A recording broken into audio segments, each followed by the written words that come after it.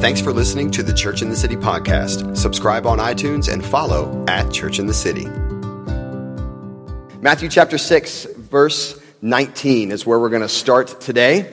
And as you're turning there, I want you to think about something. When I say the word obsession, you probably get a negative feeling.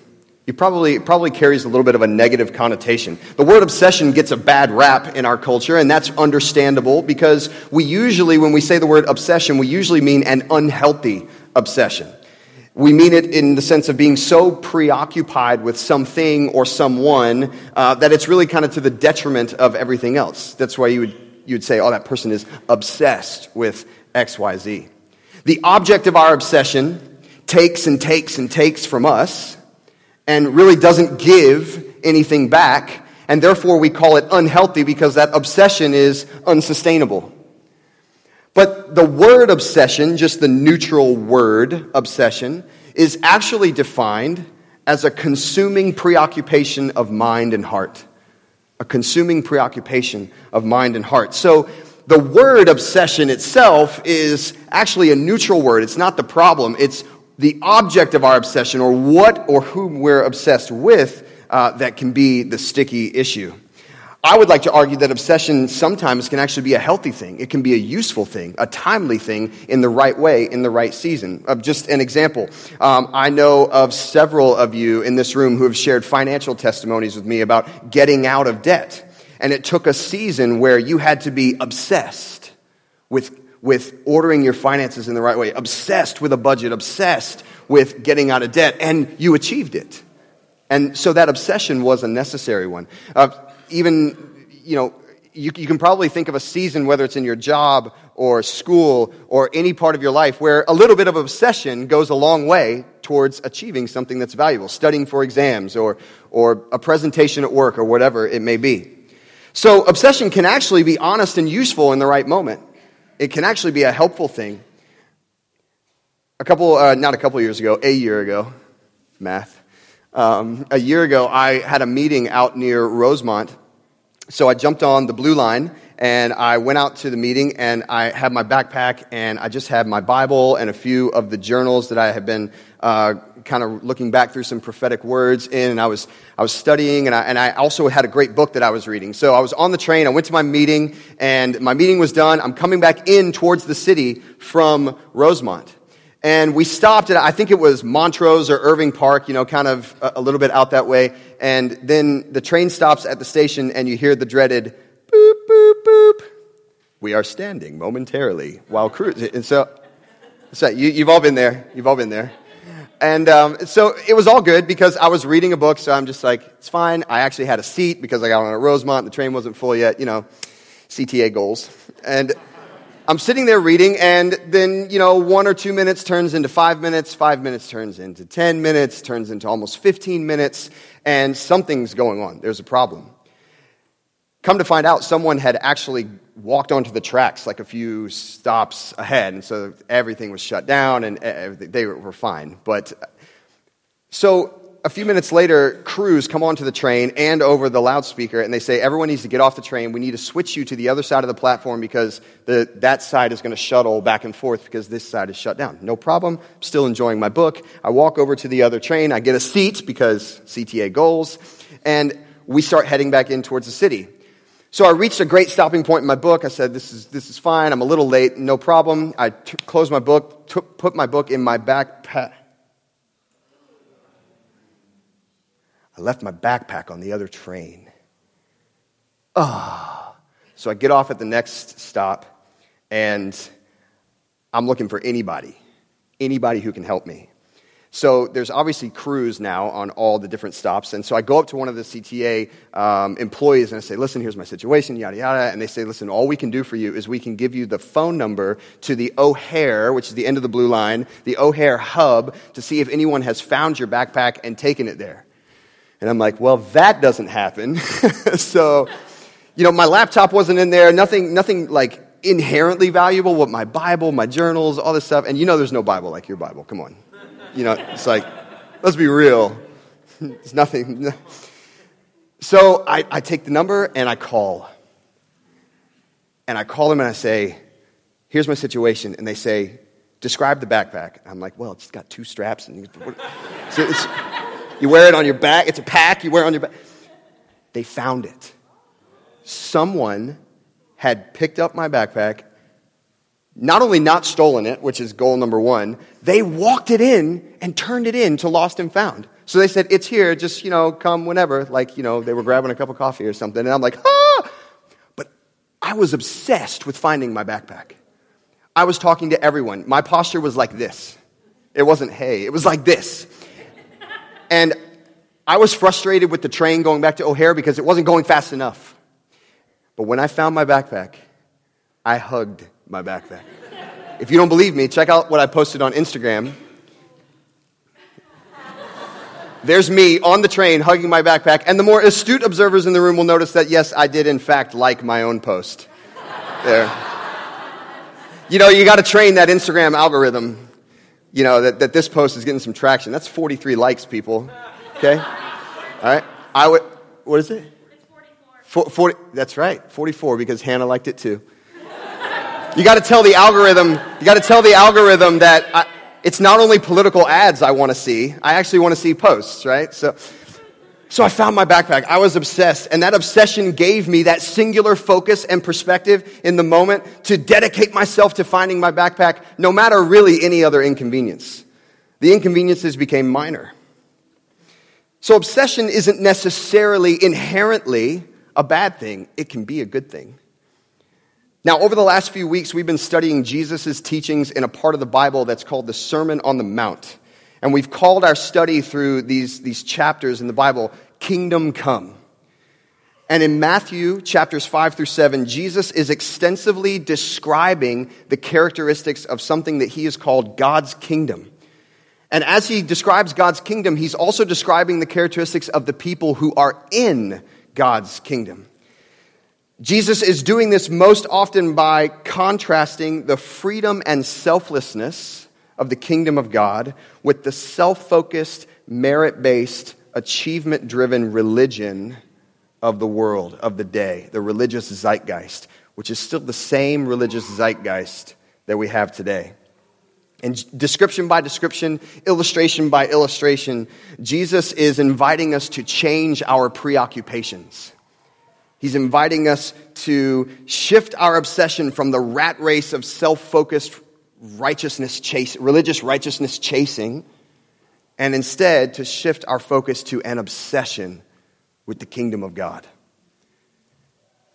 An obsession with the kingdom of God where righteousness, and what I mean by that word, it's a churchy word, it's just right standing and right relationship before God. So an obsession with the kingdom of God where righteousness is freely given.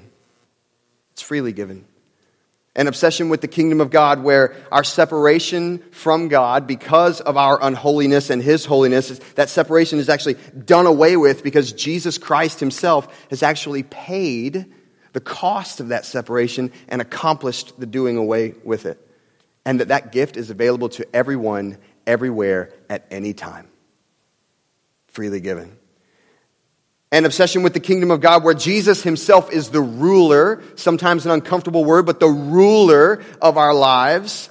And his rule gives certain things like freedom, gentleness, perfect love, abundant life. Not things that we would normally associate with the ownership of a ruler here on earth. An obsession with the kingdom of God where the characteristics of our lives reflect the character of God himself. Where we achieve nothing but receive everything in relationship with God. And where the fame and influence of Jesus increases and increases and increases. And that fame and influence of Jesus is the kingdom of God. Jesus is offering us an invitation to kingdom obsession. An invitation to kingdom obsession. You guys okay? And yes, it will be a preoccupation. And yes, other things will fall by the wayside, naturally, as a result of obsession. And we'll talk a little about those things. And yes, we will live in confoundingly stark contrast to the world, because we will be obsessed with the kingdom of God. Jesus is inviting us to kingdom obsession. Now, As we've read through the Sermon on the Mount, we've been seeing Jesus' invitation to kingdom obsession explicitly and implicitly all throughout it. And by the way, just a shameless plug, if you've missed any of the sermons and you'd like to catch up on them, you can do so on the podcast on iTunes or churchinthecity.us/listen. Thank you to those of you who are listening right now in the future. That is so metaphysical. I hope you can handle it. James preached and it was Inception. I just can't even. So just for the sake of recent recap, we're not going to preach all the series because of the podcast. But let's look at what Jesus has been establishing just recently before where we pick up Matthew 6. In the verses immediately preceding our text, in the first 18 verses, I would like to say we see a pattern developing. We see Jesus developing a pattern. And it's a pattern not because Jesus is formulaic and predictable. It's a pattern because Jesus is a good teacher and he cares intentionally about those in his day and now who are hearing what he's teaching. You don't have to be a theologian to pick up what Jesus is putting down. You don't have to. We can understand and hear him. So Jesus is describing in Matthew 6 so far 3 specific actions, 3 specific areas of our character and going into a little bit about what those areas look like in the kingdom of God. And those 3 actions or areas of character are giving, praying, and fasting. Giving, praying, and fasting. Now, let's see if we can pick up on a little bit of what Jesus is establishing. We're just going to kind of blow through these quickly, a little chunkier passages of Scripture, but we'll just go through them, and I want you to have your pattern-finding theologian eyes on, okay? Because you all have them. Yes? Good. So let's look at giving. Matthew chapter 6, verse 2, Jesus says, "So when you give to the needy, do not announce it with trumpets, as the hypocrites do in the synagogues and on the streets, to be honored by others. Truly, I tell you, they've received their reward in full. But when you give to the needy, do not let your left hand know what your right hand is doing, so that your giving may be in secret. Then your Father, who sees what is done in secret, will reward you." Okay, pretty straightforward. Sounds good. I'm got some understanding, but you know what? I'm a simple guy, and we're looking for a pattern, so we need to keep going. Jesus, can you proceed, please? We talked about giving. Let's read about prayer. I'm a simple guy. Let's keep going. Verse 5, "And when you pray, do not be like the hypocrites, for they love to pray standing in the synagogues and on the street corners to be seen by others. Truly, I tell you, they've received their reward in full. But when you pray, go into your room, close the door, pray to your Father who is unseen. Then your Father who sees what is done in secret will reward you." Okay, we're starting to recognize some familiar language in both the passages, right? Yes? So what do we see here that we've seen before? Well, I noticed a couple of things. I noticed when you give and when you pray. So it doesn't sound optional. This is not a congressional hearing on discretionary spending. This is giving and praying when we do it. Okay? I see both of those. I also see, apparently, there's a way to live that prioritizes being rewarded now. There's a way to do that.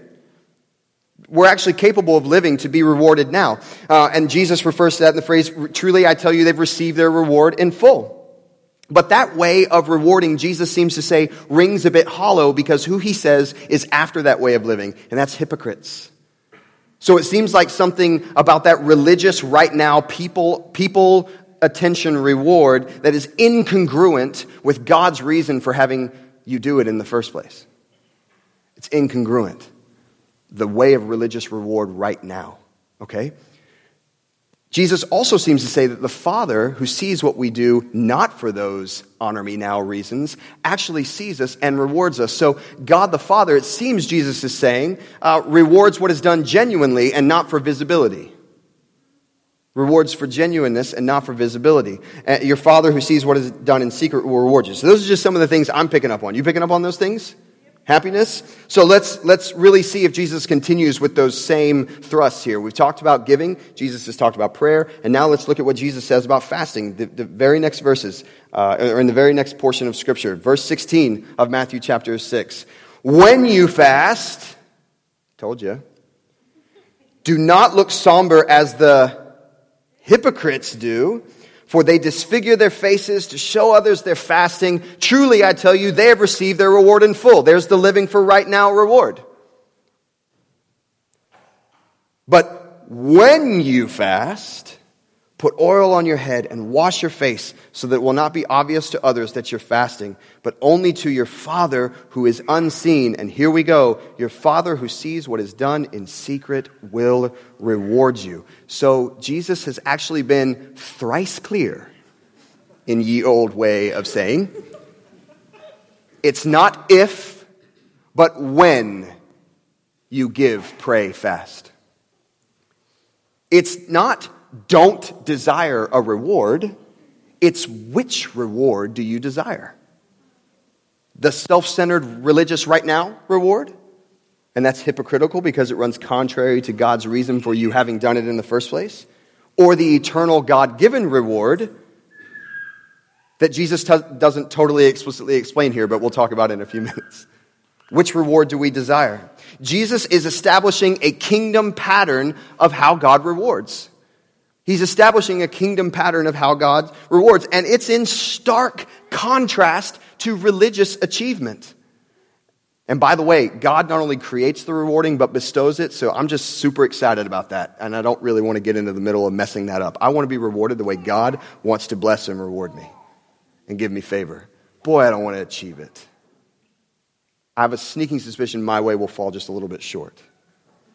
So as we've already said, and we're seeing established and we're reminding our hearts, Jesus is describing God's kingdom and those who are in it, and he's inviting us to take part in it, to join it, and he's doing that now through an invitation to kingdom obsession.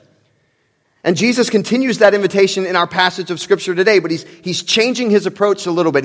It's less pattern describing, and it's more compare. Come, see for yourself. You hear what I'm saying? Come see for yourself. By now, Jesus' listeners, we're well over halfway through Jesus' Sermon on the Mount. We're coming to a close in the next chapter. By now, Jesus' listeners are clear. There is a choice. There's the nonstop, never-ending pursuit of religious achievement to get God's attention, or there's the Jesus way, righteousness freely given by yielding and submitting to him, to the life which he gives. That's life in God's kingdom. And because the choice is clear and Jesus knows that, he can intensify his approach. And that's what Jesus does. He's intensifying his invitation to kingdom obsession by laying out side by side some clearly opposing choices. And we're going to see it's religion over there, kingdom of God over here. Come, compare for yourself. So in our text today, we're going to see Jesus draw that dramatic, unapologetic contrast that he's been camping out on since we started.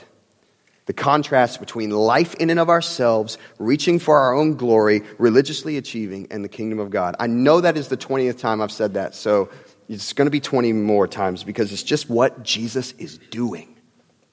It's what he's doing. And as we read through our text today, I think we're going to see Jesus do something very clearly. He's going to draw that contrast between two treasures, two visions, and two masters. Two treasures, two visions, and two masters. So as we have our eyes and hearts on as we read, let's pick it up in Matthew chapter 6, verse 19. Let's remember what Jesus has been doing up to this point. Let's read this together. Jesus says, "Do not store up for yourselves treasures on earth where moth and vermin destroy and where thieves break in and steal. But store up for yourselves treasures in heaven where moths and vermin do not destroy and where thieves do not break in and steal. For where your treasure is, there your heart will be also. The eye is the lamp of the body. If your eyes are healthy, your whole body will be full of light. But if your eyes are unhealthy, your whole body will be full of darkness. If then the light within you is darkness, how great is that darkness? No one can serve two masters. Either you will hate the one and love the other, or you will be devoted to one and despise the other. You cannot serve both God and money." Two treasures, two visions, two masters. You got it in you? Let's look at it. Verse 19, two treasures that Jesus contrasts. Let's read this again because we can never read it enough. "Do not store up for yourselves treasures on earth where moths and vermin destroy and where thieves break in and steal, but store up for yourselves treasures in heaven where moths and vermin do not destroy, where thieves do not break in and steal. For where your treasure is, there your heart will be also. Jesus has recently been describing the difference between receiving earthly religious rewards and rewards from your Father who sees what is done in secret. And here Jesus gets more explicit. He invites people to come and compare the durability of the two treasures. And compare the durability of the two treasures. And in the ancient world, it was exactly the same as today. Treasure goes away. Treasure goes away. Now, we may store our treasures differently, electronically, this and that, in this day and age, but treasure goes away. Did you get stock market notifications this week? Treasure goes away. Moths and vermin destroy. Thieves break in and steal. It's like I was going to say Steve breaks in and steals, but don't listen to the podcast. That word for vermin in the original Greek text, you'll see some translations actually use the word rust, because that word, it's a difficult word to translate. It literally means the constant, unstoppable eating away. It's the inescapable corrosion of things. It's driving the new car you bought off the lot and it just depreciates. It never stops. In heaven, treasure's not subject to that. Now, why is Jesus explicit about this? Because where your treasure is, where you are laying up treasure is indicative of where your heart is going. Now, really quickly here, what is Jesus not forbidding? You know I love to ask this question. What is not happening in Scripture? Because it helps illuminate what is happening in Scripture. Jesus is not forbidding the ownership of resources and things. That's not consistent with the rest of Scripture. The act of having is not inherently sinful. Jesus is not forbidding wise saving. Planning is not inherently sinful. We see that especially in Proverbs and in the New Testament in 1 Timothy, where it's applauded to wisely save, to purposely, intentionally save for a specific benefit, and we'll get to that in a minute. Jesus is not forbidding the enjoyment of possessions. Enjoying what God blesses and gives is not sinful. How incongruent would that be and frustrating to see a God who declares all the time that he wants to bless us, to see people crying out for God's blessing and then to enjoy his blessing is sinful. No thanks. Jesus is not forbidding enjoyment. Jesus is doing something very specific. He is contrasting a self-centered, miserly, selfish heart with a generous, others-focused heart. He's contrasting the miserly heart with the generous heart. The miserly heart amasses treasure not to enjoy it or to provide for others, but to hoard it and lord it over others. It's old-timey preaching. Hoard it and lord it. You can take the boy out of Dixie. Hoard it and lord it. That's what the miserly heart wants to do. But here's the problem. None of that goes with you. Sorry to sound like a bumper sticker, but it doesn't. So Jesus speaks to the purpose of our having and the purpose of our planning. It's a steady, unstoppable depreciation to nothingness if it's stored up for ourselves. If it's stored up only for us, that's miserly and self-focused. But heavenly treasure is different. It's actually incorruptible. It has value now, in our present age. It has value then, eternally. Jesus doesn't explicitly get into and enumerate or explain what this treasure in heaven is, but we already know what Jesus has been valuing and esteeming up to this point anyway. The abiding knowledge and sweetness of his presence. The glory and miraculous power of God shown clearly to us. We just cried out for it for 45 minutes together in song. You don't do that any other time of your week. Get together with people and just sing. We want the glory of God. We want it now, and we'll have it then forever, manifest physically in the absence of time forever. People coming to know Jesus as Savior. The lost being saved. People who are not in the kingdom of God becoming part of the kingdom of God. God's abundant provision. We could preach on this for hours. Treasures that God is bestowing. The selfish heart is consumed by what flows in. The generous heart is consumed by what flows out. And that speaks to how we reckon treasure. So Jesus invites us to kingdom obsession because that resulting treasure is everlasting. It's not subject to depreciation or loss or mismanagement, vermin, moth, just stealing. It's not subject to that. He contrasts two treasures. Jesus moves on and he's going to take us from two treasures to two visions. Let's read in verse 22. The eye is the lamp of the body. If your eyes are healthy, your whole body will be full of light. But if your eyes are unhealthy, your whole body will be full of darkness. And if then the light within you is darkness, how great is that darkness? Let's look each other in the eye for a second. Jesus kind of loses us here. Come on, I'm admitting it. He loses you. You get it with treasures because all he does is say the same sentence over and over, except he just puts not in there, so you go, I get it. That treasure doesn't do that. Perfect. Thank you, Jesus. And then he starts talking about eyes and light in our body, and what is happening? We can admit it. I was following along, Jesus, when it was about treasure, and now what are you doing? Relax. When this happens, just remind yourself what's happening. What is Jesus doing? He's drawing a contrast. He's drawing a contrast. So, what is he contrasting here? This is again where the translation is very difficult and it doesn't tend to be able to do us a lot of favors. So we're going to break it open just a little bit. The word eye in Greek is the word ophthalmos, which makes sense. You go see the ophthalmologist, right? So that word in Greek, ophthalmos, refers to your literal physical anatomical eye and vision. But it was also used in the sense to describe the figurative motive-based vision for one's life or for one's ambitions or motivations. So that vision, that's where we get the phrase, your mind's eye. It's the root of that kind of phrase. And we see in Scripture that the word eye is often used interchangeably with heart. It's the seat of our vision, of our pursuit, of our ambitions. It's the seat of where we're going and where we want to go and what we're after, the direction in which we're moving. So just like our English word vision can refer physically to I can see you right now, it also means I have vision for XYZ. And the Greek word was exactly the same. And the words healthy and unhealthy are also really important to understand here.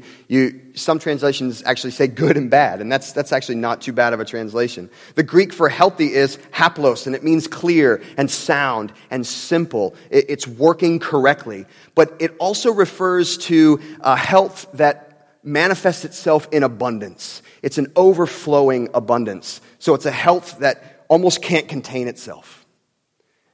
And the Greek for unhealthy is poneros, which means wicked, slothful, almost ungood. There you go. Write that one down.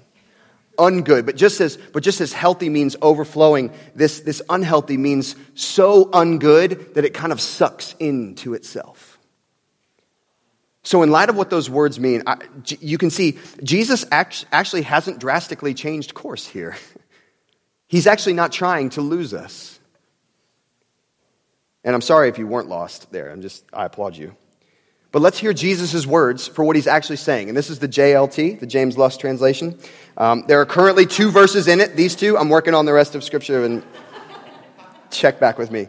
This is my interpretation of what Jesus is saying here. Your vision and ambitions are your core. And if they're generous and others focused, you'll be full of light. If they're miserly or stingy, self-focused, your core is darkness. And if the part of you that can be light is actually instead darkness, that darkness is extra dark.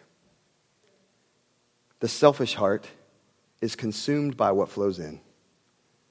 The generous heart is consumed by what flows out. Both will produce a kind of vision, but only one is light. Only one is light. In contrasting 2 treasures, Jesus asks us, which of these, come and compare, which of these is more durable? In contrasting 2 visions, Jesus says, come and compare, which of these is more beneficial? Which do you want to walk in here? – extra inescapable darkness or the light? Because where your treasure is, there your heart will be also. Where your vision is, you know where your heart is going. Come and compare for yourself. Jesus invites us to kingdom obsession because the resulting vision of that is unity with God's heart. Unity with God's heart. Couple minutes. Two masters, Jesus contrasts here. Verse 24, no one can serve two masters. Either you will hate the one and love the other, or you'll be devoted to one and despise the other. You cannot serve both God and money. You probably had these verses thrown at you once or twice, right? Can't serve God and money. That word money is the Aramaic word mammon. And it means wealth and possession and riches, resources, the things that we have. And once again, we need to remind ourselves, Jesus is not forbidding wealth. He's not forbidding the having, the planning, the enjoying. He's speaking directly to our view of it. Speaking directly to our view of it. And by the way, this is for free. What I love about Jesus not forbidding this actually is Jesus speaking to everyone no matter what we have. Whether we're incredibly wealthy or we have little, no matter our wealth and resources, it's not about, Jesus' teaching is not about the amount, it's about our heart for what we have. Isn't it great that Jesus doesn't put a gradation on people, a value gradation on people based upon what we have or any other factor? His teaching, his salvation, his instruction is equally available to all, and we are all equally accountable to it.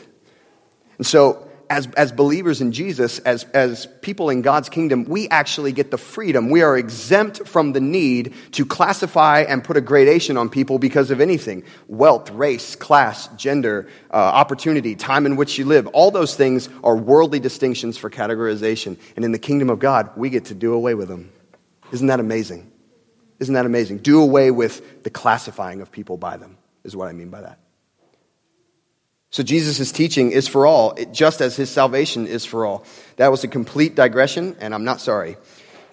Jesus is bringing home his contrast. He's bringing home this contrast between this self-focused religious ambition and the authentic kingdom of God. And this pattern of seeking reward from people or from God is coming to a head now in Jesus' comparisons here. And it culminates simply in a question of mastership, lordship. Who will you serve? In whom or in what will you find your identity? And through what lens will we see all that we are and all that we have? And here's the thing. Here's the stark contrast. It's a zero-sum game. It really is a zero-sum game. I mean, Jesus says, no one can serve two masters. You can't serve both God and mammon, what you have, what you're after. I'll be honest, it's unbearably clear and it's uncomfortably stark. It is. Earthly wealth and worth will be our paradigm, or the kingdom of God will be. There's no bleeding. When there's bleeding, it's done. It's moved over to one. You do have an obsession. You do have an obsession. That's not what's in question. When the self-ambitious heart is consumed by what flows in, and the generous heart is consumed by what flows out. Both have a master, and they're mutually exclusive. It's not a question of if we are obsessed. It's a question of whom or what is the object of our obsession. And Jesus is making clear his invitation to kingdom obsession, a preoccupation with him and the way he thinks, loves, acts, regards others, sacrifices, gives, prays, fasts, relates to the God of eternity.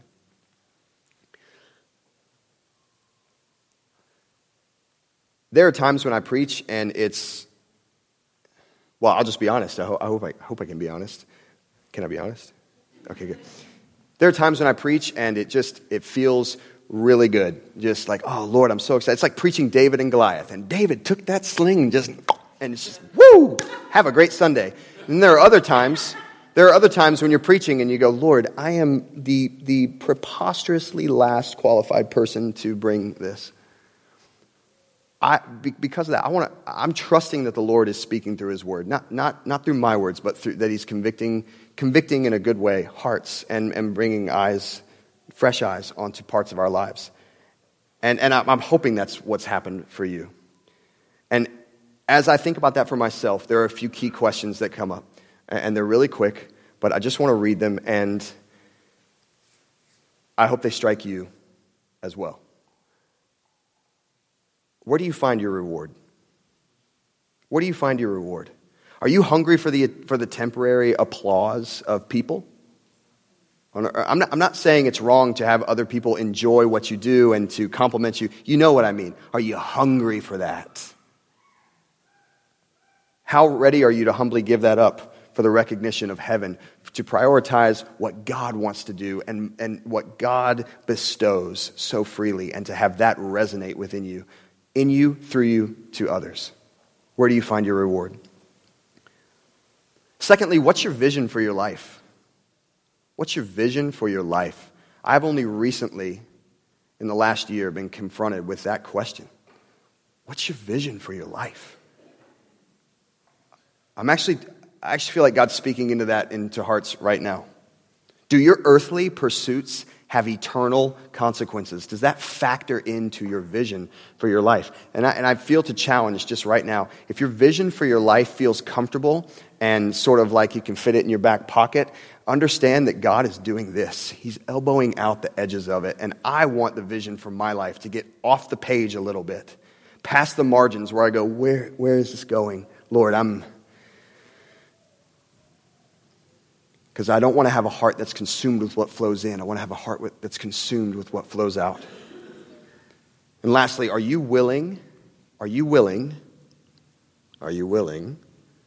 to get heavenly risky with earthly resources? Are you willing to get heavenly risky with earthly resources? Maybe it's tithing. Awkward church leader talking about tithing. I'm all about awkward. Maybe it's tithing. Maybe it's truly looking the Lord in the eye and say, the first of what I make, this first 10% is yours. Maybe it's sacrificially giving your time. Maybe it's sacrificially giving away your skilled, serving. Any number of things. Those are just examples. But what does it look like to put your treasure where your mouth is? Are we willing to get heavenly risky with our earthly resources? That challenges me to the core. It's starkly uncomfortable. But it's indicative of where my heart is, according to Jesus Christ. What a challenge. Super uncomfortable, but I'm going to leave it there, because I think we need to sit there for a few moments. Where do we find our reward? What's the vision for your life? Are you willing to get earthly risky with heavenly, or to get heavenly risky with earthly resources? Maybe you could stand for a moment, and we're going to pray. And I'm actually standing too. I'm coming down here because I'm standing, because this speaks so much to me.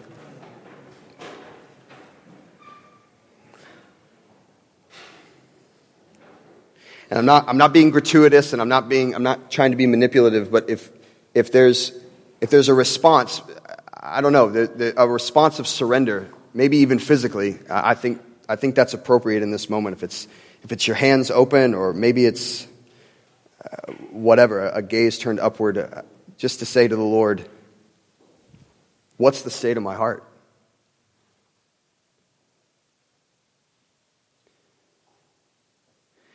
And lastly, maybe you're here today and you actually you've never expressed to Jesus a desire for him to be Lord of your life. And the Bible is very clear that you can actually do that right now, and that Jesus will come into your life and he'll never leave it.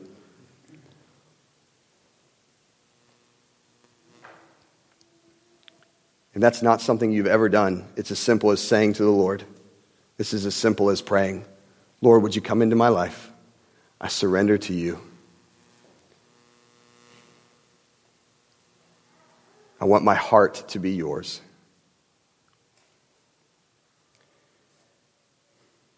Lord Jesus, we thank you for the stark clarity of your kingdom.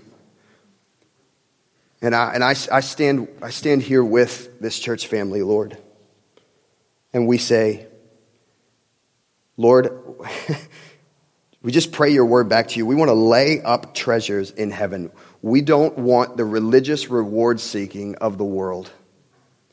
We want the authentic kingdom of God. Selfless, others-focused, sacrificial, freely giving, freely generous, freely risky, freely sacrificial. We want that place in our hearts, Lord. We want the eye of our body, the vision of our life to be healthy. We don't want to serve the master of money. We want to serve the master, King Jesus. So we just declare that right now in Jesus' name. Would you move, Holy Spirit? Would you shine the light in hearts? Lord, thank you that your conviction is sweet and gentle and welcoming, Lord. There's no condemnation in this room, Lord. Instead, there's a welcome. There's a beckoning that says the way is here, and I'm with you, and I'll never leave you. We worship you, Lord. Thank you for all that you're doing. We trust you with this. Let decision and impact happen today. In the name of Jesus, we pray. Amen. Thanks again for listening. Subscribe on iTunes and visit us at churchinthecity.us. Church in the City. All of Jesus for everyone.